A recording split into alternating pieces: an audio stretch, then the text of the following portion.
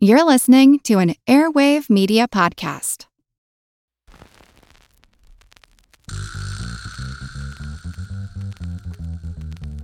Her Money is supported by Fidelity Investments. We want you to demand more from your money, so start by knowing what you own and what you owe. We'll help you take the next step at fidelity.com/demandmorenow. Her Money comes to you through PRX.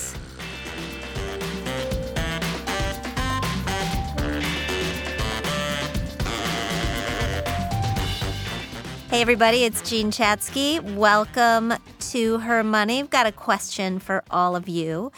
In your household, do you find that you are the one who always says, don't forget to do this, or remember to do that? You are the one who focuses on the bill payments and the appointments and the social calendars and the birthdays. You're the one who anticipates other people's needs before your own needs, and you're solving their problems too.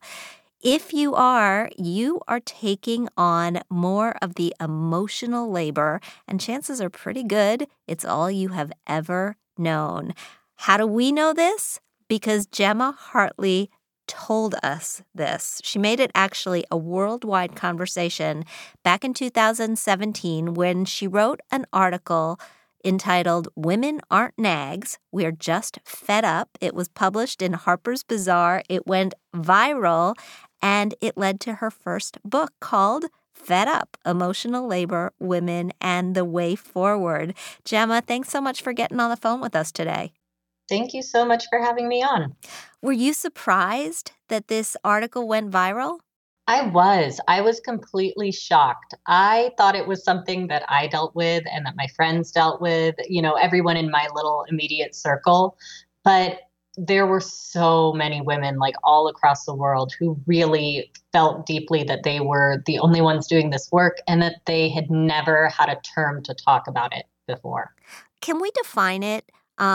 What is emotional labor exactly? And is it different than unpaid work overall? So when I am defining emotional labor in the book, it's the unpaid and usually unnoticed work that women do to keep those around them comfortable and happy. And that includes both the mental load work and the emotion work that we do, the emotion management of those around us. So what are some of your favorite examples, just to give us some context and level set? I think you did a really great job sort of introducing it. It's that being sort of the brains of the family, the person who is keeping track of all of the details, not just one, but all of them and how they fit together. And we really think about, for example, I love to think of a birthday party invitation comes in. So you get the mail. There's the invitation, and immediately there are a bunch of things that go through your head that need to be done that get added to this mental list. You have to go and buy a present. You need to put it on the calendar. You need to make sure that the right clothes are cleaned for the day of, that everyone knows that this is on the calendar. There are all sorts of like little things going through your head. Whereas if, someone who is not doing the emotional labor in the household might just get the mail, open the invitation, and just leave it somewhere. And that birthday party will get missed. The present will not get bought. Things won't get done. So we have this really interconnected way of looking at our lives and the lives of those around us. And I think that is what emotional labor entails for me. It often, not always, because I have to say, I think of some of these things and I don't take them all on in my household. I take some of them, but not all. But it does tend to be something that falls in the lap of women. What is it that makes it so gendered?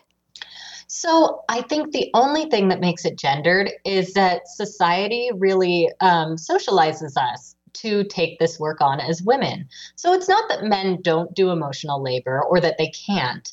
It's that as a culture, we tell women that this is their work and that only women can do this work, that we're the only ones that are good at this, that we are, determined to do this work from birth. It's just like naturally our birthright to do emotional labor. And when I actually dove into the research to find out is if there was any truth to that, if there was any sort of biological determinism going on, There wasn't. It was all cultural conditioning. So we see our mothers do this work. We see our friends do this work. We start practicing it very early. And so by the time, we're in a long-term relationship and we've taken on all this work, it seems like we're just naturally better at it. Right. And actually, in some cases, we are, by that point, better at it, but it's not naturally better at it. We're just more practiced, right? Exactly. Yeah. So I think, we are a lot better at emotional labor, but it's only because we've been doing it for so long. Anyone can learn these skills. How long had you been feeling frustrated before you let it all out in the story? I had been feeling it for probably a lot since my first child was born. So I'd say it had been about like 6 years of really heavy buildup at that point, because my kids were 2, 4, and 6 at the time I wrote that article, and I didn't really realize it. I didn't really put it into these terms until, right before I wrote that article, right before Mother's Day. I had started reading up on emotional labor, and there were these conversations happening around the mental load and women's invisible work. And that was sort of churning in the back of my mind. And that moment really brought it all into focus for me, and it clicked together. And I was like, this is what is so frustrating about it. What was the reaction in your own house? It was actually really positive. Of course, that Mother's Day when I sort of had a meltdown, it did not go so well then. I was crying in the closet over, gift wrap not being put away. That's not a really productive conversation. But after I wrote the article, and of course I talked to my husband about the article that I had written, because it focused very heavily on him and what he had done wrong. He was really open to it and really wanted to learn more about emotional labor and what I had been doing and why he hadn't realized it until I was, having this absolute breakdown. Yeah, I mean, I saw a lot of myself in that because I'm one of those people who I keep going and I keep going and I keep going. My husband says I have a meltdown about once a quarter, which is I think pretty accurate. You just go and go and go, and then all of a sudden, and it's often the littlest thing just tips you over the edge because you didn't realize how much you were doing and how much of that perhaps you could be delegating if you could delegate. There's this reluctance, I think, to delegate because of the fact that, and I guess I'm talking in circles, but you do something for so long. Maybe it's making the bed, or maybe it's making dinner, or maybe it's grocery shopping. And you do it for so long that you do it so well that having somebody else do it and having to watch somebody else do it just feels like that's really hard because A, they might be doing it wrong, and B, it's just, it's a lot of work to watch them go through that process and learn it. It is.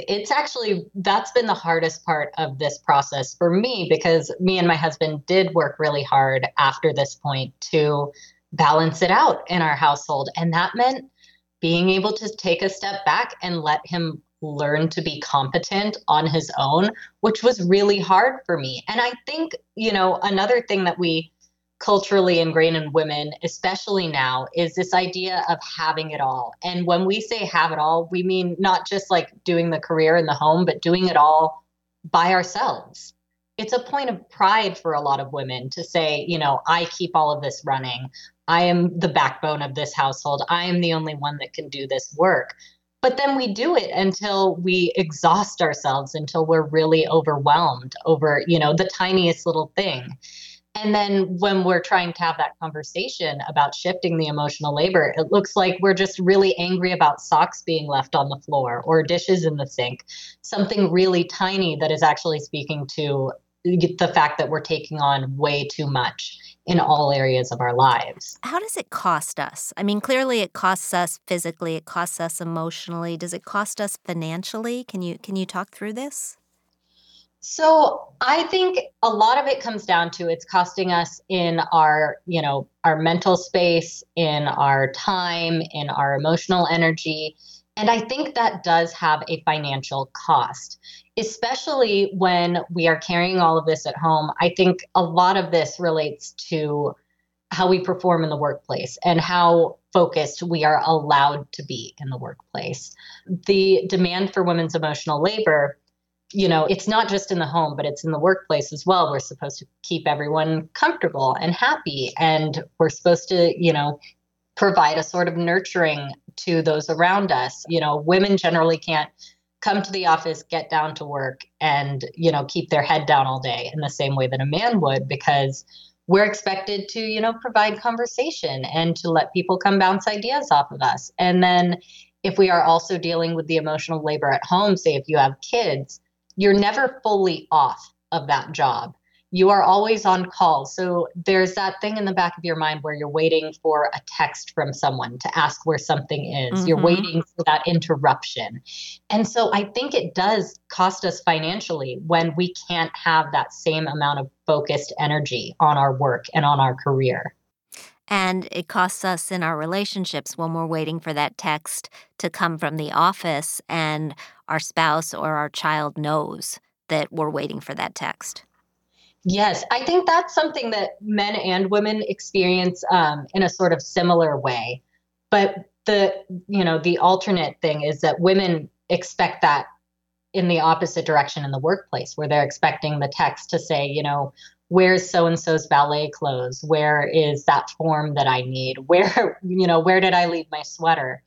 And that does not happen as often to men. Mom is usually the go-to for all of those questions. So even when we're at work, we've got this waiting in the back of our mind that someone could call at any minute and need me. And I need to have all of that information at the ready. And that's a lot. That costs you a lot of mental space and a lot of focus. Yeah, no question. I want to talk tactically about some of the things that we can perhaps do to start to level the playing field a little bit. But before we do that, let me just remind everybody, Her Money is proudly sponsored by Fidelity Investments. What if you could demand more from your money? What if you could make your savings work as hard as you do? And clearly from this conversation, we are all working really hard. And what if that helped you reach your financial goals faster? It all starts with a financial checkup and an understanding of what you own and what you owe. From there, Fidelity will pick up the ball and work with you to evaluate your investment options and ways to grow your savings. And you can get started today at fidelity.com/demandmorenow. I'm talking with Gemma Hartley, author of Fed Up.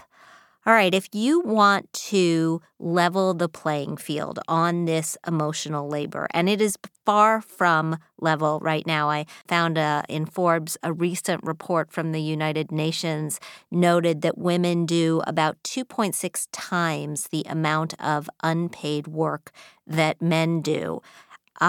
You want it to become more, if not equal, then more equitable, perhaps, in your household. How do you tee up that conversation? You want to sit down with your husband and you want to have a conversation without it turning into a big old fight. So, yeah, this is the problem I hear most often, is that when you bring up emotional labor, it becomes a fight, and men generally get really defensive and they want to point out all the things that they do, which is a lot more, admittedly, than men did in the past. But one of the big things I have really started telling women is that I don't think it's unreasonable to ask your partner to read an article that has really resonated with you, to read the book that talks about it, to listen to, a podcast that you hear that really encapsulates this experience, to sort of kick off that conversation. Because I think talking about it from a cultural perspective, where you're not, focusing on the details of what is wrong in your home and what your partner may be doing wrong specifically, takes that blame and that defensiveness out of it. And so you can start to talk about the ways that you were socialized, the ways that culture really encourages this in men and women in different ways. And so I think that's a really good way to open up the conversation. And a lot of women will tell me, well, what if they won't read this? Or what if they won't listen to this? Mm-hmm. And I think it's really sad when I hear that, that you expect that your partner will not take a look at something when you're saying, hey, this is really important to me. This is important to our relationship. I really need you to, hear this and to see what my life is like. I think we need to expect more from our partners. They should be able to look at our lives and not turn away or ignore something that is really deeply affecting our lives. I hear you on that, but I also hear from women all the time who are having trouble to get their spouses to talk about money when they are clearly saying, this is important to me. And sometimes I suggest bringing in a third party, going to see a therapist or a compassionate financial advisor just to kick it off. Does a therapist have a place here? Absolutely. I think that can be a really good way to do it, because if they're not going to do this on their own, if they're not going to look at the work that you're providing for them, because there is a lot that has been written on emotional labor, a lot of podcasts that I've heard, a lot of, great essays that are out there that can start that conversation. If they're not willing to do that and they are willing to, go to therapy and start talking about this, then go to therapy. That's a great solution to start this conversation in a way that does not feel like it's an attack, or that doesn't feel like, they're being put on trial. It's for everyone to sort of look at their own internal biases. Let's talk about the delegating process, because it is really important. We need to do it well. Tiffany Dufu was a guest on the show, and she said, delegate with joy, which was an interesting turn of phrase. But what's your approach to delegating? Is there a right way to do it? And are there right things to delegate? So I fall on a different part of the spectrum than Tiffany Dufu does with delegating. I actually think that, delegating is not a problem if you're delegating once and it's done, which is, I think, what she does. And I think it works really well. But a lot of women, a lot of the emotional labor comes from constantly delegating because you're the only one noticing what needs to be done. So I think when we're talking about delegating, we need to be talking about, a one and done delegation, not something that happens over and over again. And I think what we need to start talking about more is why we are always the delegator and why we have partners that are not noticing what needs to be done in our lives, not noticing the responsibilities of running a home, which is, I think, where the big gap still is. I think a lot of couples are on a similar balance when it comes to the domestic labor, or at least getting a lot closer. But when it comes to who's noticing what needs to be done, who's actually responsible, it's still falling to women a lot. And I think that's the balance that we need to change, not by delegating more, but by having someone step up so they don't need every little thing they do to be delegated. You used the word initiative, and I think that's the right word. You said, I don't want to micromanage housework. I want a partner with equal initiative. In other words, you were telling them that they need to do it before it needs to be done, almost. I think that's interesting because I totally agree. I don't want to have to ask over and over and over again. I also think there's got to be a little bit of give and take. My husband, and I'll he listens, so I'm going to put this example out there. He likes to get up, make breakfast, eat breakfast, and then clean up the dishes. And I've always sort of been a cleaner upper as I go along, and it really bothers me when there are dishes out before they're sitting down at the table. And I know that is the most ridiculous thing, but that's my problem. Like, it's not that he is not going to clean up, because he is totally going to clean up. He does that. He just doesn't do it when I want him to do it. And that's kind of not fair. Yes. I have the exact same thing. I clean as I go in the kitchen, and my husband cleans after everything's done and after everyone's eaten. And it's, this is one of the things where I have to say, this does not matter that much. This is not the thing that's going to make or break the way that our home runs. And so I think when we're, talking about how we're going to balance out emotional labor, we need to look at what is serving us what sort of things are just, our own personal neuroses, which that is one of mine. Like, I would love it if he would clean up after himself, but does it actually matter? Is it going to change the way things run in our home? No, it's not. So I think that we really need to reevaluate our own priorities, because I think there is that side of it where women, tend to want to have things their way and to control to a fault. And so when we're asking men, hey, you need to step up, you need to notice, you need to take initiative, that doesn't mean you have to do everything exactly my way. We can have a shared standard of how we want things done, but there is definitely room for that give and take. But that does mean we have to talk about it. Oh, yeah, we definitely need to start talking about it. And we need to not have this be a conversation that we dread and that is always going to turn into a fight. My husband and I talk about emotional labor and these little details all the time now. And it hasn't been a fight in a long time, because we know that this is just how we optimize our household. This is how we make things work together. So it's not like, we're constantly criticizing each other. We're brainstorming together as, how do we make this better? How do we make our lives work together, our relationship work better, and our home, run smoothly? What about modeling for your kids, particularly for sons? My daughter knows how, at this point in her life, to make all the fixings, for lack of a better word, for a Passover Seder. My son has no clue, and that is totally on me. And that's not necessarily emotional labor, but maybe it is. How do we make sure that we're raising children to be equal partners? So I think really having these conversations and modeling it is so important. But I think what my kids have picked up on, more than just watching us and seeing, oh yeah, both mom and dad are doing the work and mom's not always the one that is telling dad what to do, we're talking about it a lot. And there was this really big imbalance of whenever my husband would do something like, say, clean the kitchen or do the dishes, I would thank him and he would expect to be, thanked for that work. But my kids would also see me do the same work and I would not get a thank you, or I would not have that work acknowledged.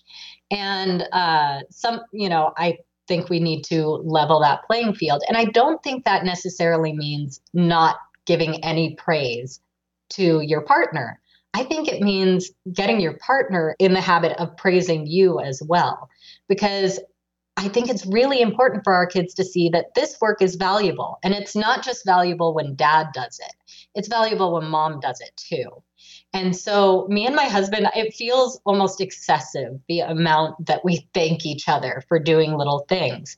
But it's also really positive for us because, it allows me to know that my work is seen and it's visible and it's valued. And my kids see that it's, visible and valued. And so I think that really shapes their understanding of, why this work matters and that it's everyone's job. It's not extra credit for dad. It's, something that both people need to do to keep the household running. Gemma, as we wrap this up, have you seen any sort of a shift in how things are being handled at households around the country since you published the story? It's hard to say because I'm not looking in on every home, but I have heard from a lot of people that said, that either the article or the book has sparked really productive conversations. And that's really heartening. I think most men, whose wives are reading this, want to help and they want to have equal partnerships and an equitable relationship. And they're willing to do the work. And I think that's really great to see. I think we're heading in a good direction. Awesome. Gemma Hartley, the book is Fed Up. Where can we find more on your wonderful work? You can go to gemmahartley.com and you can find me on Instagram at Gemma L. Hartley or at Gemma Hartley on Facebook as well. Thank you so much for what you do. Yes, thank you for having me on to talk about it. Absolutely. And we will be right back with Kelly and your mailbag. Kelly's with me in the studio. I I have so many thoughts and so many feelings. I have all the feelings I have about all the that. feelings, I have all the too. feelings because, boy, oh boy, I'm a lucky, lucky woman. Let me just say that. I mean, Elliot really picks up a lot of these things that I don't have time to handle. And when he doesn't pick them up, it's because I don't let him. Like, he offers all the time, and I don't. I feel this sense that I have to still do it. Yep. Otherwise, maybe I'm not valuable as a wife. Oh, that's really interesting. And it goes back to what you were socialized thinking maybe is a good wife. Absolutely. Wow. I'm on a different side of this conversation because I'm not married. Yep. I'm in a serious relationship, and I think we're headed down that path. And so reading this article, there were moments where I had a difficult time connecting to it. There were moments that kind of pissed me off because it didn't sound fair to her husband. Because I like to think that for myself and everyone in relationships currently, that you know what you're getting into, and you knew what you were getting into before you got married, and that like the writing was already on the wall. So when it comes to emotional labor, but then kids change. Change. See, I have a difficult time even finishing the sentence because I haven't been there, but I've experienced these moments. I am the one feeling like there's this sense of responsibility to remember the social calendars, the birthdays. Make the dinner reservation. I do that quite naturally, and a part of me enjoys doing that too. Me too. I enjoy it, and I do think there's something valuable about it, and I don't see it as emotional labor yet. Maybe that'll change. But when it comes to having a partnership that's more equitable in taking initiative, that's something I'm very conscious of now in my dating years, or have been in my dating years, and something that I address if I feel that way. It comes back to just good communication with your partner. So part of me felt like that wasn't there in the piece that created this huge global conversation. I'm so happy it did, but I wish there was more of an emphasis on the communication. At the beginning. Yes. Yeah. Well, and it sounds like you're very, very good at that. Sometimes I'd rather do it than talk about it. I know, right? I Totally. would. I'd rather just get it done. I'm a list checker offer. I mean, Yes. you know that about Yes. me, right? I like to just blow through things, get them finished, deadline to deadline. And I kind of have always operated my life that way, which is not necessarily the best when it comes to communication. But I do think that some of the things that would fall under that category of emotional labor, like cooking dinner, right? I love that, Yes. right? I'm not letting somebody else do that because I Right. really, I like that. Yes. I have let go of grocery shopping, and I have let go of the fact that there will be Pop-Tarts and other things in my house that show up because I'm not the one doing the grocery shopping, and I can resist those things. But that's okay.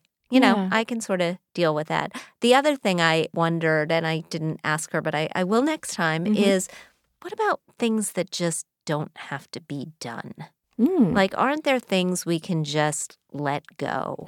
Maybe there's a whole category of things that don't have to be done at all. And I know there's a litany of research on making the bed, and I am a bed maker. My mother taught me that it's a lot easier to think in a room where the bed is made than it is in a messy room. And I agree with that. It helps me to make the bed. But what if the bed didn't get made? Like, would that be terrible? Maybe not. No. I mean, again, it all comes back to what makes you happy and what makes your partner happy and you guys happy together. And I will say, I love that it pissed me off. I love that her article got me thinking and challenged how I feel about relationships and best practices for relationships. And yeah, I'm really grateful she did this. But I also want to point out, too, that men also have been socialized to maybe not be so vocal about their emotional labor. Oh, absolutely. They experience it, too. They experience it in different ways, I'm sure. Maybe some of the same ways. Like, again, it's dangerous to make these generalizations, but they're easier to make when talking about relationships. But I want to open the door for men to have the opportunity to express the same pressures. The pressures and how they feel too and what it means for them. Yeah. Absolutely. To be continued. To be Let's continued. answer a couple of questions. Okay, our first one is from Danielle. I've been listening for over a year now and want to thank you for helping me stay focused on my financial goals. I'm 30 years old with a baby on the way. Congrats. Yes, I contribute 11% of my income to a 401k through my work and have maxed out my yearly contribution for my Roth IRA, and I'm starting one for my husband who is 31. My 401k has investments picked for my target retirement age, but my Roth does not. For our age, how should we invest the money in our Roth IRAs? Well, you should be able to find a target date retirement fund for that Roth IRA, and I would look for one that lines up nicely with the one that you already have, and just do that. We've talked before on the show about how target date funds are really a one-and-done solution. So I would think about just looking at the menu of available options with that Roth. And generally, when you are opening a Roth at a brokerage firm, every option in the world is available to you. So that's how I would think about it. Great. And we'll do one from Teresa. I'm a recent widow. Husband had ALS, and I'm starting again. I'm sorry. Me too, Teresa.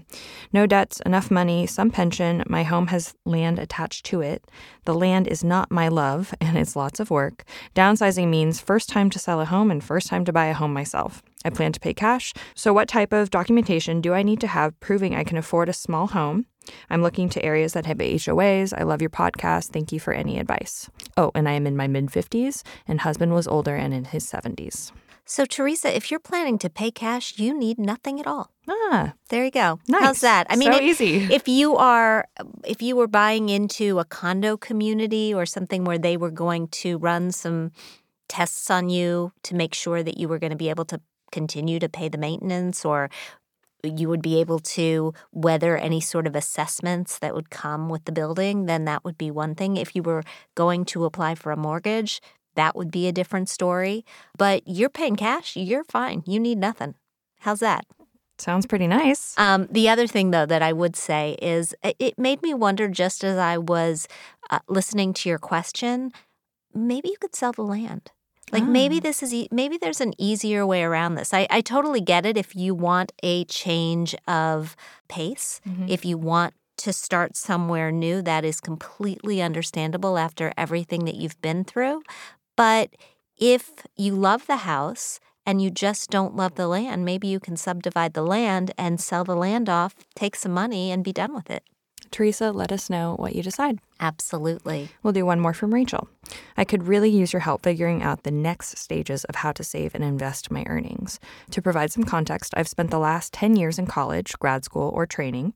While on fellowship, I've followed your advice and I've been paying off my high-interest credit cards to get the best return on my money. As I finish up the last few months of fellowship, I will have no more debt. Hooray, $11,000 paid off in 2 years, which is awesome. Now, I'm not sure what is the best move for all of the money I will be able to save that won't be devoted towards paying off debt, not to mention the extra money I will have once I change to an attending position in my new job within the next few months. Here's where things get tricky. I'm in my early 30s and have only $3,000 in retirement savings. My new position will contribute 11% of my income into a retirement plan that does not have to be matched. Given the small amount I have in retirement, I'm wondering how I should add on top of that. My emergency savings account is also quite tight, $2,000, so I have a ways to go for that 6 months emergency savings mark. I should also mention my boyfriend and I are hoping to get married soon. He has no debt, roughly $50,000 in retirement and $10,000 in savings.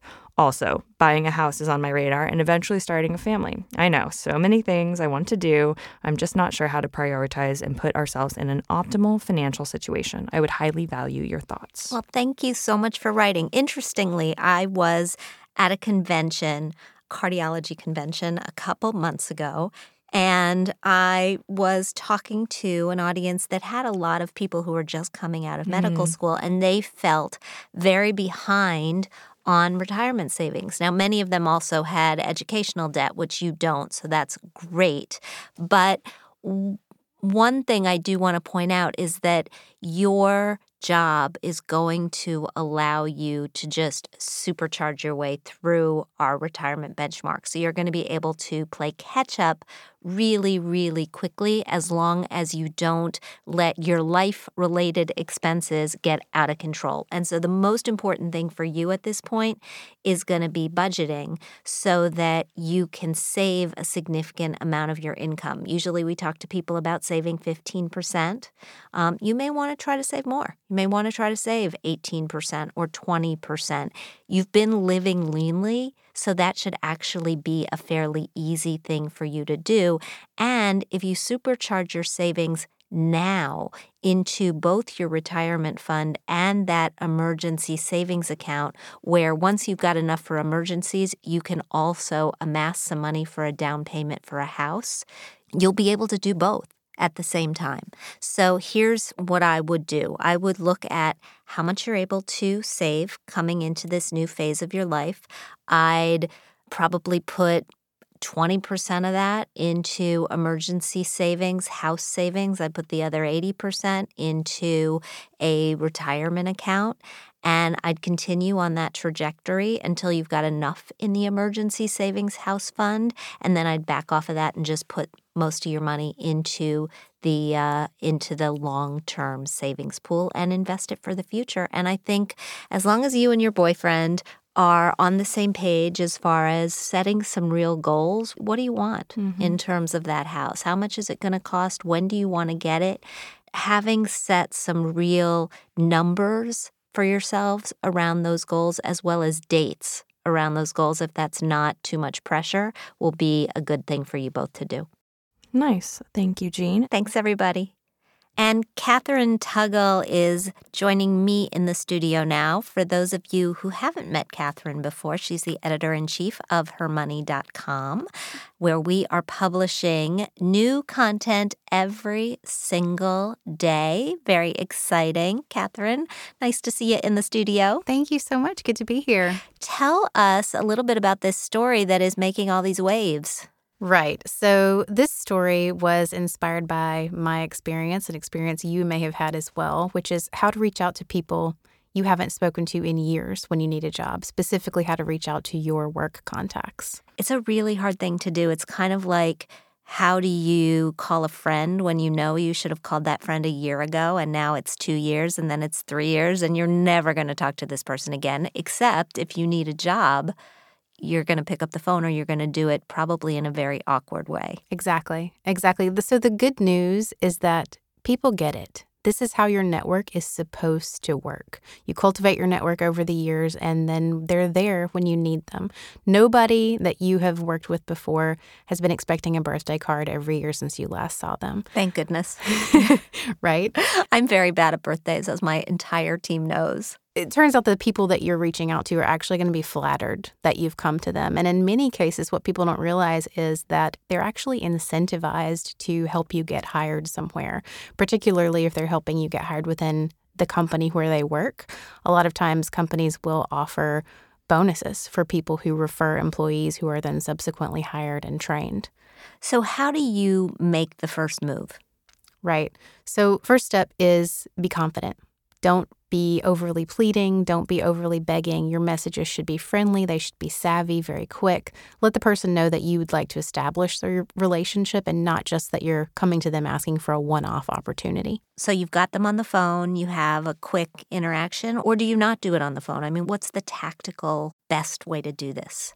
Either way, I think most people are probably doing email and LinkedIn just because I think that you might not have a former colleague's phone number, but you will have them connected on LinkedIn or Facebook or other network. So a message, a short and sweet message is usually what people are doing.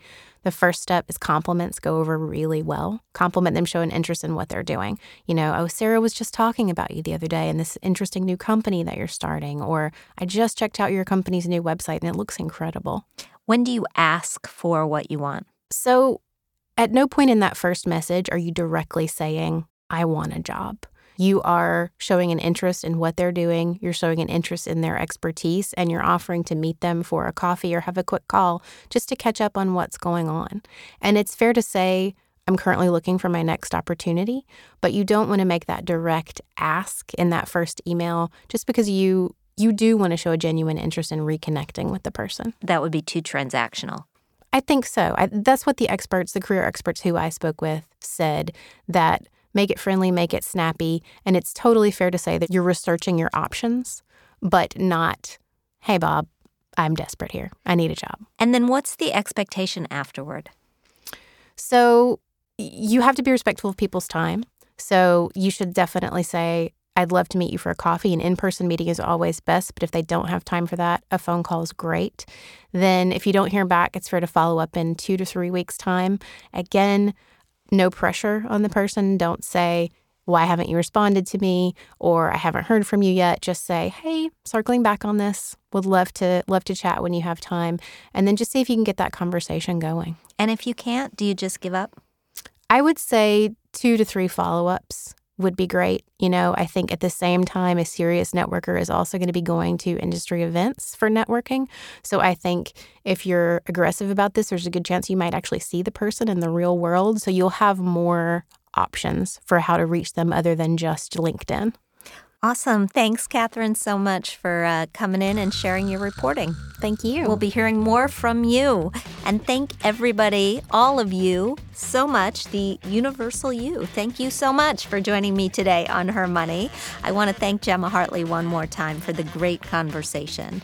If you like what you hear, we hope that you'll subscribe to our show at Apple Podcasts and leave us a review. Very important. We like to hear what you think. We also want to thank our sponsor, Fidelity. We record this podcast out of CDM Sound Studios. Our music is provided by Track Tribe, and our show comes to you through PRX. Join us next week. We'll be back with another great guest, and we'll talk soon.